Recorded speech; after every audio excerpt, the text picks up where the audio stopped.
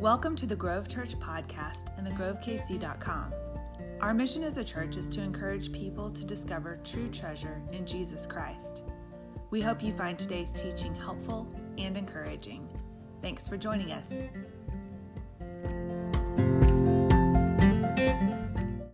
Today we're starting a brand new series called The Christmas Timeline, and we're just going to jump into it. I want you to read with me a pretty familiar passage when it comes to Christmas. Luke chapter 2, verses 1 through 6. So listen. In those days, a decree went out from Caesar Augustus that the whole empire should be registered. This first registration took place while Quirinius was governing Syria. So everyone went to be registered, each to his own town. Joseph also went up from the town of Nazareth in Galilee to Judea, to the city of David, which is called Bethlehem, because he was of the house and family line of David, to be registered along with Mary, who was engaged to him and was pregnant. And while they were there, the time came for her to give birth. Now, again, pretty familiar if you've spent any time reading the scriptures at Christmas time. This is a pretty familiar passage. But I want you to imagine with me. Let's use our imaginations. Imagine that you didn't know anything about Christmas. You didn't know anything about what was going on in just those 6 verses. What kind of story would these verses tell? Right? What kind of story would we have just read? And you think about it, right? You don't know who Mary and Joseph are. You don't know who this baby is that's been born. And just in those 6 verses, really what you have is a story that's not much different from the story of any baby born in the midst of some political turmoil. It's a pretty plain vanilla kind of story. But of course, we know that we're not hearing a story that is just plain vanilla. And of course, we know that most of us, we're not hearing this story for the first time. That we know this is no ordinary story. And we know that this is no ordinary baby.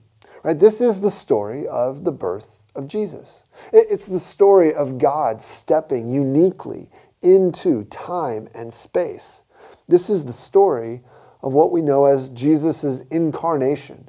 That moment in history where he breathed air, the air that is around us, after having developed in the womb of his mother, Mary. This is an amazing, I mean, the miracle, aside from the resurrection, the miracle of all miracles. And so this is no ordinary story. This is a tale of hope. You say, well, what is hope? We celebrated that for the first week of Advent. And here's one definition that's helpful to me. Hope is a patient, disciplined, confident, waiting for an expectation of the Lord as our Savior. That's what it means to have Christian hope. And today we're going to look at the happening of hope. We're going to look back into this familiar and yet extraordinary story to say, how does hope happen? Okay? So the first thing to recognize is that hope happens in history. First thing we see here is that hope happens in history. Notice the very beginning of this chapter, in those days. In those days. Well, what does God want us to know here? God wants us to know, through Luke's account, that this was no mere tale. Not just an inspirational story, but instead this is the story. This is an account of the defining facts of history. All of history hinges on what we find in this Gospel of Luke and in the other Gospels and in the reports from the New Testament. These are the defining facts of history. And Galatians 4:4 tells us about this particular time, those particular days when this story takes place. Galatians 4:4, when the time came to completion, God sent his Son, born of a woman. What are we told there? That Jesus was born at just the right time. That Greek word translated completion is pleroma. It indicates that Christ came at the perfect time. And what was so unique about that time? Well, that time in history, there was widespread peace, what we know as the Pax Romana. There was also at this time, this particular time in history, there were excellent Roman roads. There was a Pax Romana because the Roman Empire had expanded and it had created these roads that allowed for trade and allowed for political and military domination by the Romans. And because of those roads, along with that peace, there was one other factor, which was the dominance of one language. There was something known as Koine Greek. It's what the New Testament is largely written in. And this one language, Koine Greek, allowed for communication all over the known world. Which is to say, these three factors, the known language across the empire, the excellent roads, and the relative peace, means that Jesus enters a world that was uniquely positioned for the spread of the gospel. See, God knew what he was doing in those days. Those were special days. Those were the days that God intended for this to take place. And what we find is that in those days, there was this registration. There was this census taken. And what we find is the details of that census, when you look into verse 4, where we find this man Joseph going from the town of Nazareth in Galilee to Judea to the city of David, which is called Bethlehem, we see that that is also a fulfillment of what had been previously promised. That's a fulfillment of Micah 5:2. Bethlehem, Ephrathah, you are small among the clans of Judah. One will come from you to be ruler over Israel for me. His origin is from antiquity, from ancient times. This is a prophecy. And sure enough, the one who would be the ruler over Israel, the ruler over all, would be born in Bethlehem. Why? Because in those days there was a census taken by Quirinius who required that these folks make a trip to their home of origin, to the home of their family line. What does God want us to know? He wants us to know that he's present. See, hope happens in history. God is present in our world. And if, as we embark upon this Christmas season, if we remember nothing else, remember that God is present. He's present in our world, in the nitty-gritty of our lives, which leads us to the second big idea we find here, that hope happens in history, but it also happens in the hassle. Hope happens in the hassle. Notice a few things, a few elements of what's going on here in verses 4 through 6. First, there's the scandal, right? When we think about the people who are involved, right? If we didn't know who they were, we're just saying, oh, hey, there's a guy named Joseph, a woman named Mary. They're about to have a baby. They've got to go travel, and the baby's born. Pretty basic, no big deal. Except we know, if we look back into Luke's account in chapter 1, but if we just know, we know that there's a scandal involved here. You have from the outside world looking in, you have a young girl inexplicably pregnant and a young man who is inexplicably patient. He comes to find that his betrothed wife, like this woman he's engaged to, is pregnant, and he's not the biological father, and he's got to make this really difficult decision in terms of how to treat her, how to handle this situation. There's a potential for scandal, and yet he's patient because he's told that there's a greater purpose involved. You got to think about it, right? For Mary and Joseph, this was not at all how these two could have ever imagined their life starting, right? Their life together getting started. Not at all how they would have drawn it up. There's this potential scandal involved. But there also, when we think about what's happening here, is the trip. They've got to make this trip from Nazareth to Bethlehem. And that trip would have taken 3 days and covered roughly 80 to 90 miles. It was a long trip. I mean, 3 days. You're on foot or on donkey, and you're having to pack things up. And the facts are, they had to go there, and they probably had to be there for a number of days. So they had to prepare for that. This was a very involved trip. There's a lot of hassle in having to go make this trip in the midst of everything. And not just the trip, but the fact that they're making this trip when Mary is ready to pop, right? Like the baby's coming any time. And they've got to make this long trip back to Bethlehem. There's a hassle involved. And then we find the hassle that And the baby comes, right? Verse 6. While they were there, the time came for her to give birth. There's this birth. I mean, now they've got the hassle. They're in this city that is the city of their family, but still they're away from where they had been planning to have the baby. Now, I don't know if this was as big a deal as it is now, right? If you're about to have a baby, they say, you can't travel, because what woman wants to be far off and have somebody who's not her doctor deliver that baby? That's generally not how we want to draw it up. And it's a little different, but surely Mary was familiar with somebody who was her midwife and going to be her midwife there in Nazareth. And instead, she finds herself in a different situation here in Bethlehem.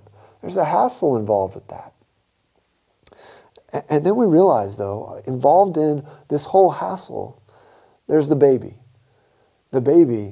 who would become our high priest. Listen to what the baby was born to be. Listen to this, another prophecy about that baby. Isaiah 53, verses 3 through 5.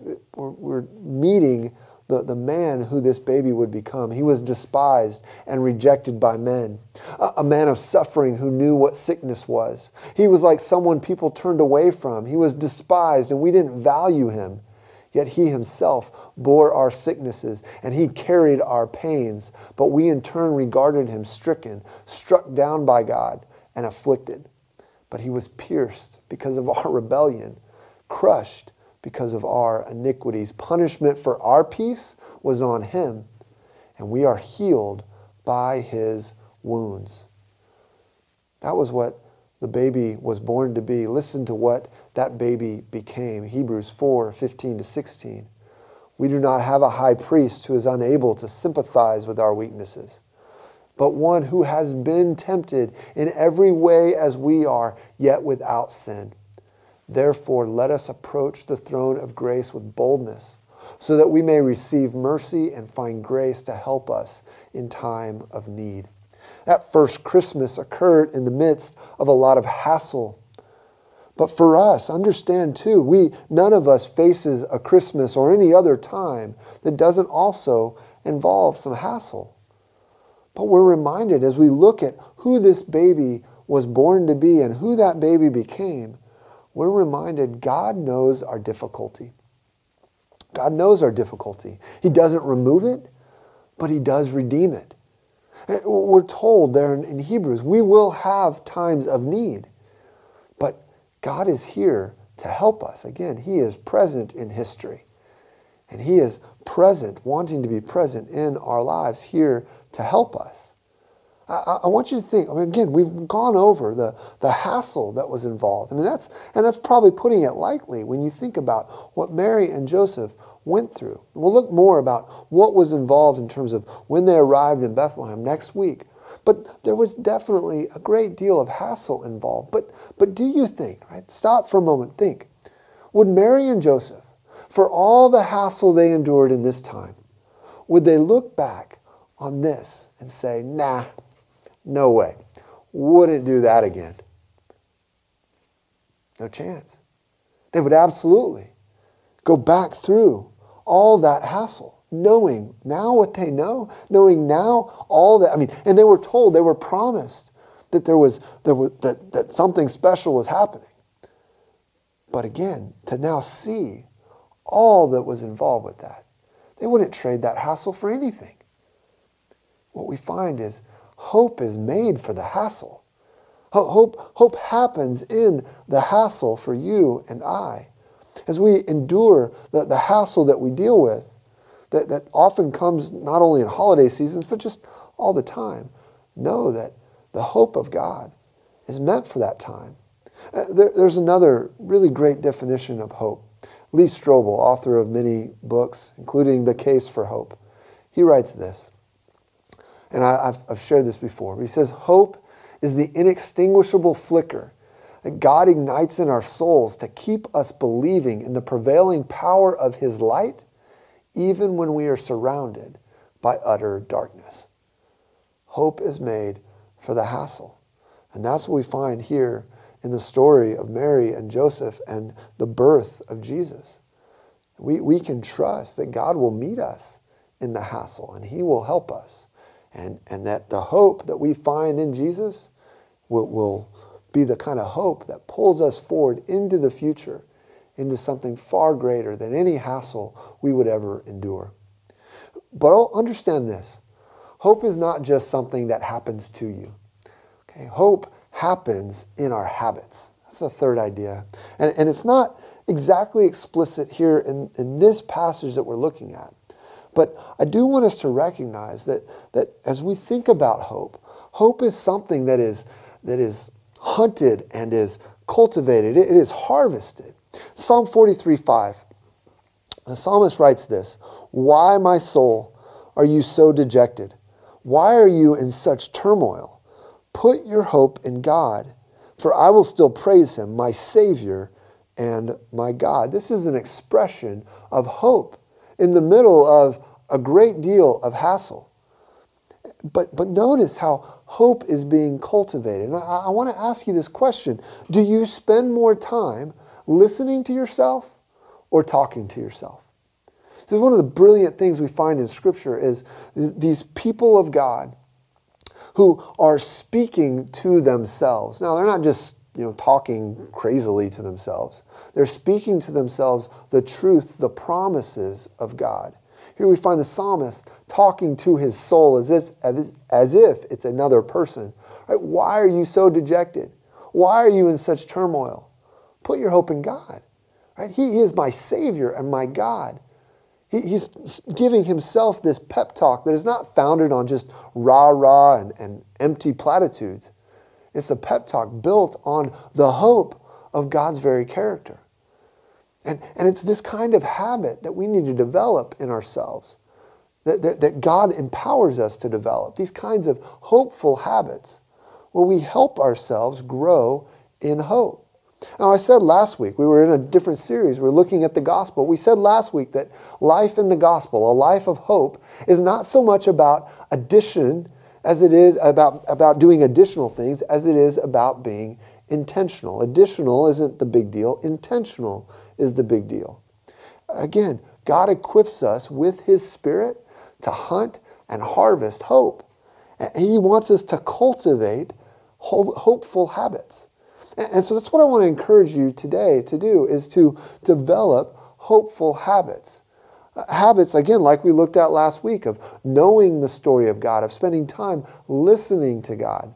And I want to encourage you with a resource that's been helpful to me in this particular Advent season. There's a book and a website related to the book called The Common Rule. TheCommonRule.org is a website. And there's an Advent edition of The Common Rule. The Common Rule is developed as a way to help Christ followers develop habits of walking with God in their everyday lives. It's a series of habits that are meant to be a rule of life. A rule is just a standard or a kind of a backbone, a framework that's meant to help us grow. It's the idea of a rule is the same kind of thing you think about a lattice for a vine that is going to grow. It's meant to be a framework to let good things grow. And so a rule of life, or this common rule, is meant to be a series of habits to help good things in us grow, the kinds of things that God wants to cultivate in us. And so there's an Advent edition that has some habits related to it. And I want to encourage you to check that out. You can download on the online worship website, you can download an Advent devotional guide.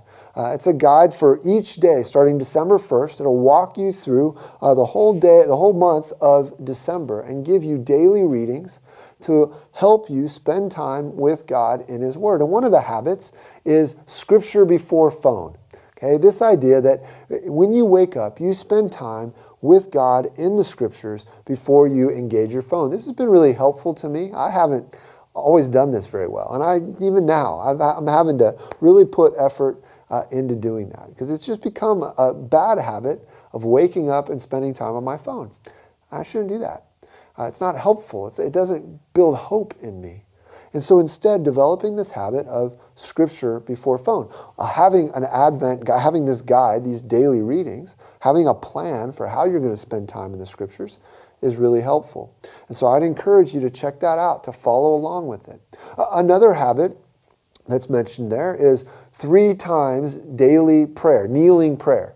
And the idea is not that you're spending a ton of time in prayer in those 3 times, but that 3 times a day, the morning, sometime midday, and sometime in the evening, you're taking time to stop and to actually kneel, to take a posture of dependence before God and just pray and ask for His help. And the Common Rule gives you some ideas for prayers to pray. I would encourage you to check that out and consider that, to spend time over the month of December, daily, 3 times kneeling prayer.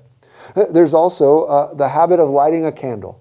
We were lighting candles for Advent, but maybe daily lighting a candle, maybe during dinner time or some other time, to light a candle as a reminder that we are called to not only love God, but to love others and to be a light to the people around us, to look for opportunities, again, as we looked at last week, to be a blessing to others, to be able to hear the stories of others, to share the story of God with others. So again, just a practice all through the month of December to remind us of what this season is all about, that Jesus has come to bring hope, not just to us, but to others. And we get to share in cultivating that hope in other people and helping them know the hope that we have. Along with that, right, there's these different habits related to all these things, and I'm forgetting the 4th one. You see it there on the screen. But I would encourage you to look at those and consider these habits for yourself in the month of December. Use that Advent guide and follow along and cultivate these habits of hope. Hope happens in history. It happens in our hassle. But it also happens as we develop certain habits that remind us of the hope that we have. So I encourage you, take that next step. Use the Advent Daily Devotional Guide, follow along, and cultivate these habits of hope. Next week, the Christmas Timeline series is going to continue. Our Advent time is going to continue. And we're going to look next week at peace, the next candle, next theme in Advent. But I want to help you understand, in this series, we're going to look at Luke's account of the Christmas story. We're going to continue here in Luke chapter 2, looking at Luke's account of the Christmas story. And it's an account that he describes in Luke chapter 1, verse 4, as an orderly sequence. That's what he's writing, an orderly sequence. Luke was concerned especially with the timeline of the events of Jesus' life. And so as we walk through that timeline over these next 4 weeks, we're going to envision the first Christmas without the benefit of hindsight. Like we did today, imagine if we didn't know all that was going on in Mary and Joseph's life prior to this account. But we're going to think about this first Christmas and the way that the people involved with it would have experienced it. And we're going to look at snapshots of those who were near to those events surrounding Jesus' birth. We're going to continue to look at his parents, look at this through the eyes of the shepherds and Simeon and Anna. And we'll see that Jesus' birth is a welcome invitation to everyone. To those who recognize him as he comes, he brings hope and peace and joy and love. Let's pray together. Father, we thank you for the hope that is ours in Christ. We thank you for the hope that we find in the Christmas story. That hope has stepped into history. That hope is here to help us in the midst of the hassle that we face. And that God, you, through Christ, want to encourage us, equip us to develop habits of hope, to grow us in our hope. Help us to recognize that, Lord, and help us to be beacons of hope, lights of hope to others around us. Help us to welcome people during this season, to be patient with people, and try to point them towards the hope that is found in Christ. We ask for your guidance and help. In Jesus' name, amen. Thank you again for joining us today. We pray that you were encouraged by the message and equipped to take your next step with Jesus. Visit us online at thegrovekc.com for more ways to connect with us, and join us again next week for another podcast from the Grove Church. Have a great day.